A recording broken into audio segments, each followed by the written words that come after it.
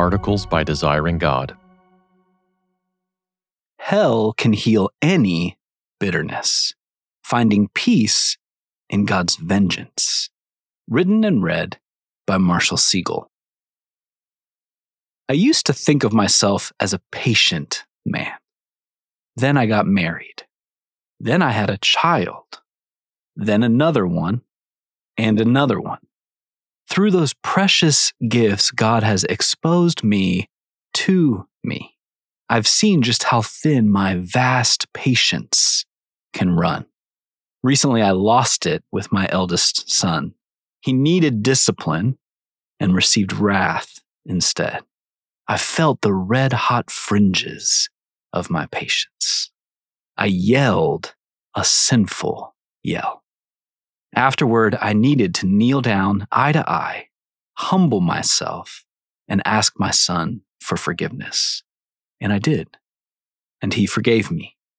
As I felt my bloodstream cool, I considered my anger, offended by his lack of respect, inconvenienced by his disobedience, hurt by his defiance, and then seeking some form of vengeance. My raised voice tried to avenge my bruised ego. Even though I love my two sons more than any other boy on earth and would gladly die for their sake, I was still somehow tempted to fight back, to take up arms and go to war. As I explored that impulse, I wondered how much more intense it must be for those who've actually been injured. The betrayed spouse, the abandoned friend, the slandered church member, the persecuted coworker, the abused child. What flames must course through their veins? How easy must it feel to want to hurt like they've been hurt, to make the other person pay for what they've done? Have you ever tasted a warm and bitter thirst for vengeance? Vengeance is not mine. As the Apostle Paul unfolds what an authentically Christian community will look like for the church in Rome, he weaves in several vital one another realities. Love one another with brotherly affection. Outdo one another in showing honor, Romans 12, verse 10. Contribute to one another's needs and welcome one another, verse 13. Live in harmony with one another, verse 16.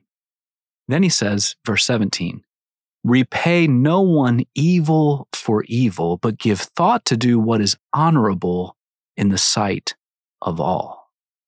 Followers of Jesus don't retaliate. When we receive evil, real, shameful, painful evil, we don't compensate the offender with another offense, but instead with surprising grace and mercy, with a warm meal and a cold drink, verse 20.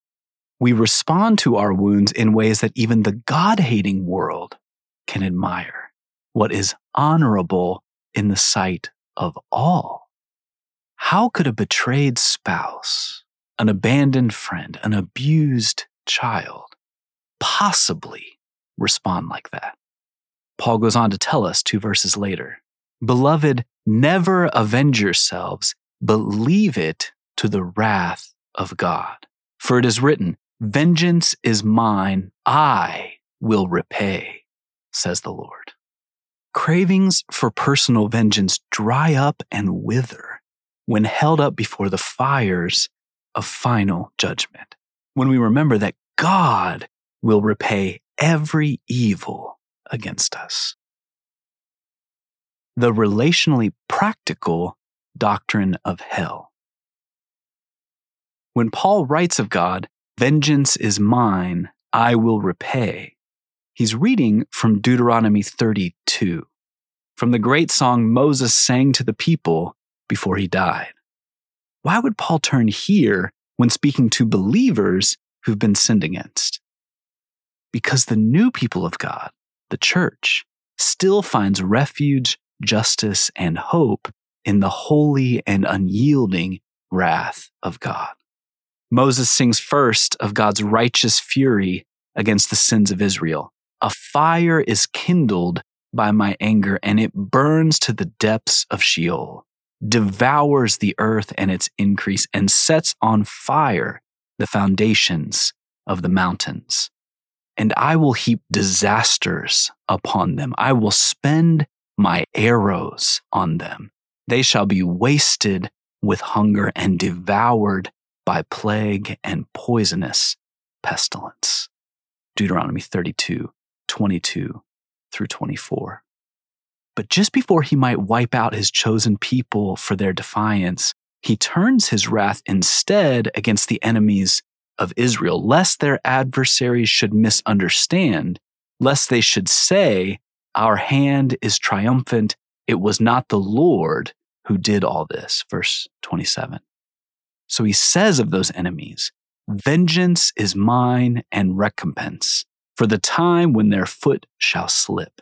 For the day of their calamity is at hand, and their doom comes swiftly. For the Lord will vindicate his people and have compassion on his servants." And why would God pour out such wrath against Israel's enemies? Because the enemies of God's people have made themselves enemies of God himself. Notice how their adversaries have now become my adversaries by the end of the song. I kill and I make alive. I wound and I heal, and there is none that can deliver out of my hand. I will take vengeance on my adversaries, and I will repay those who hate me.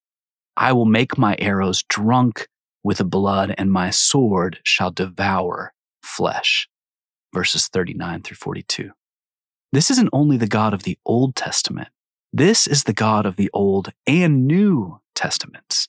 The God who wrote the law and the God who wrote the gospel.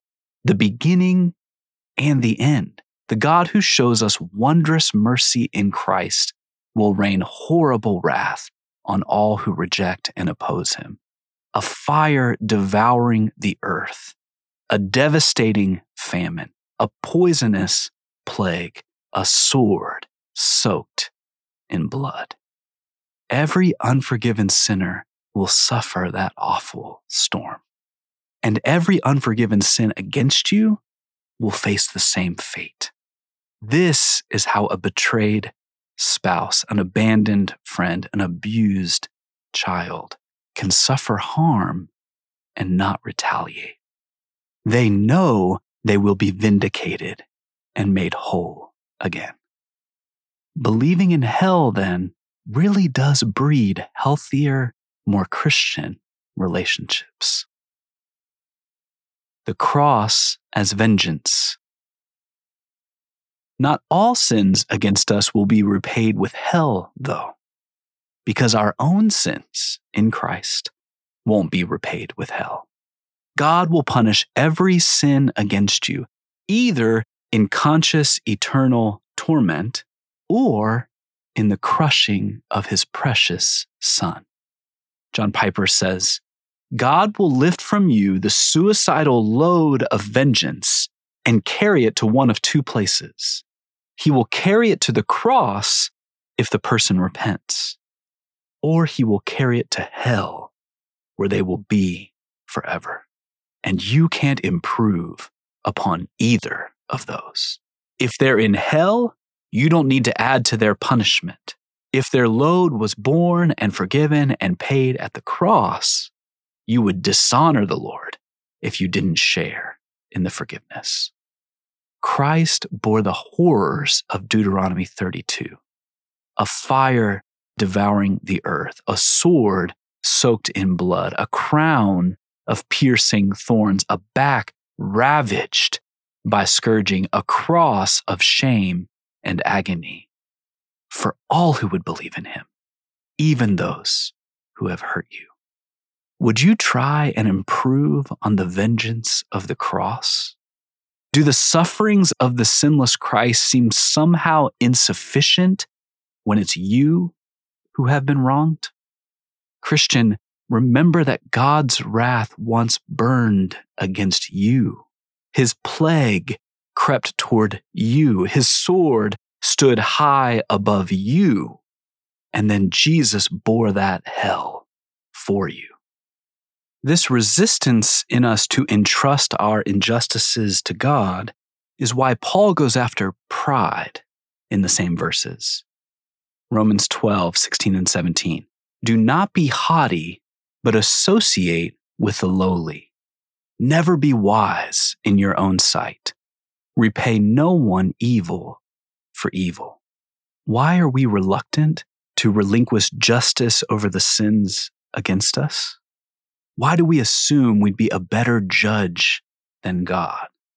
Because of a coddling and corrupting pride.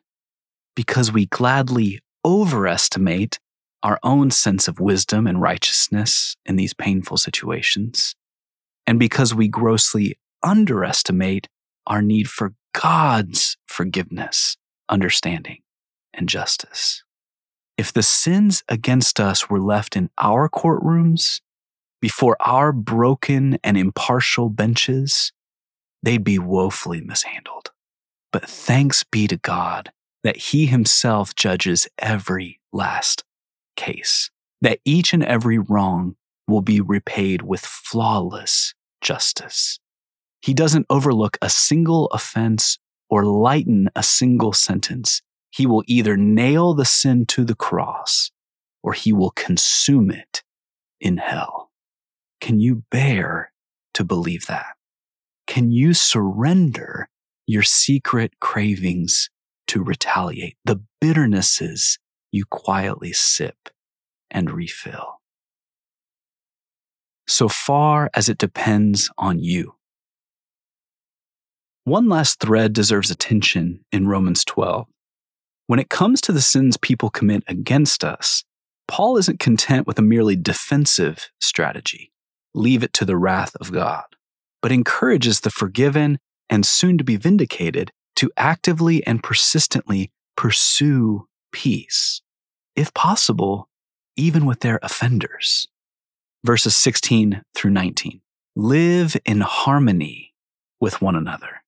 Repay no one evil for evil, but give thought to do what is honorable in the sight of all. If possible, so far as it depends on you, live peaceably with all.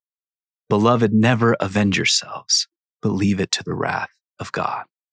You can see how the two thick and colorful threads weave themselves together in this distinctly Christian love.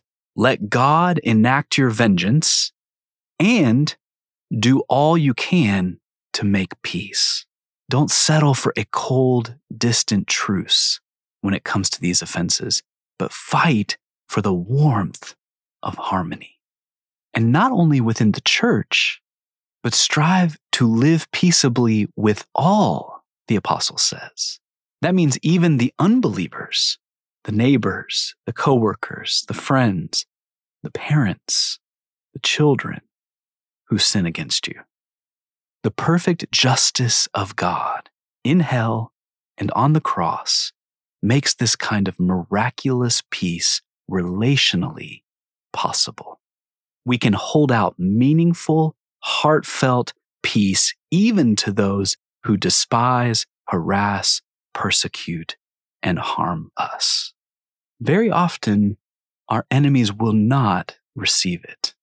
That's why Paul says, so far as it depends on you. But if they do, it just might be the day they, like you, are rescued from wrath and step into joy-filled peace with God. For more resources, visit desiringgod.org.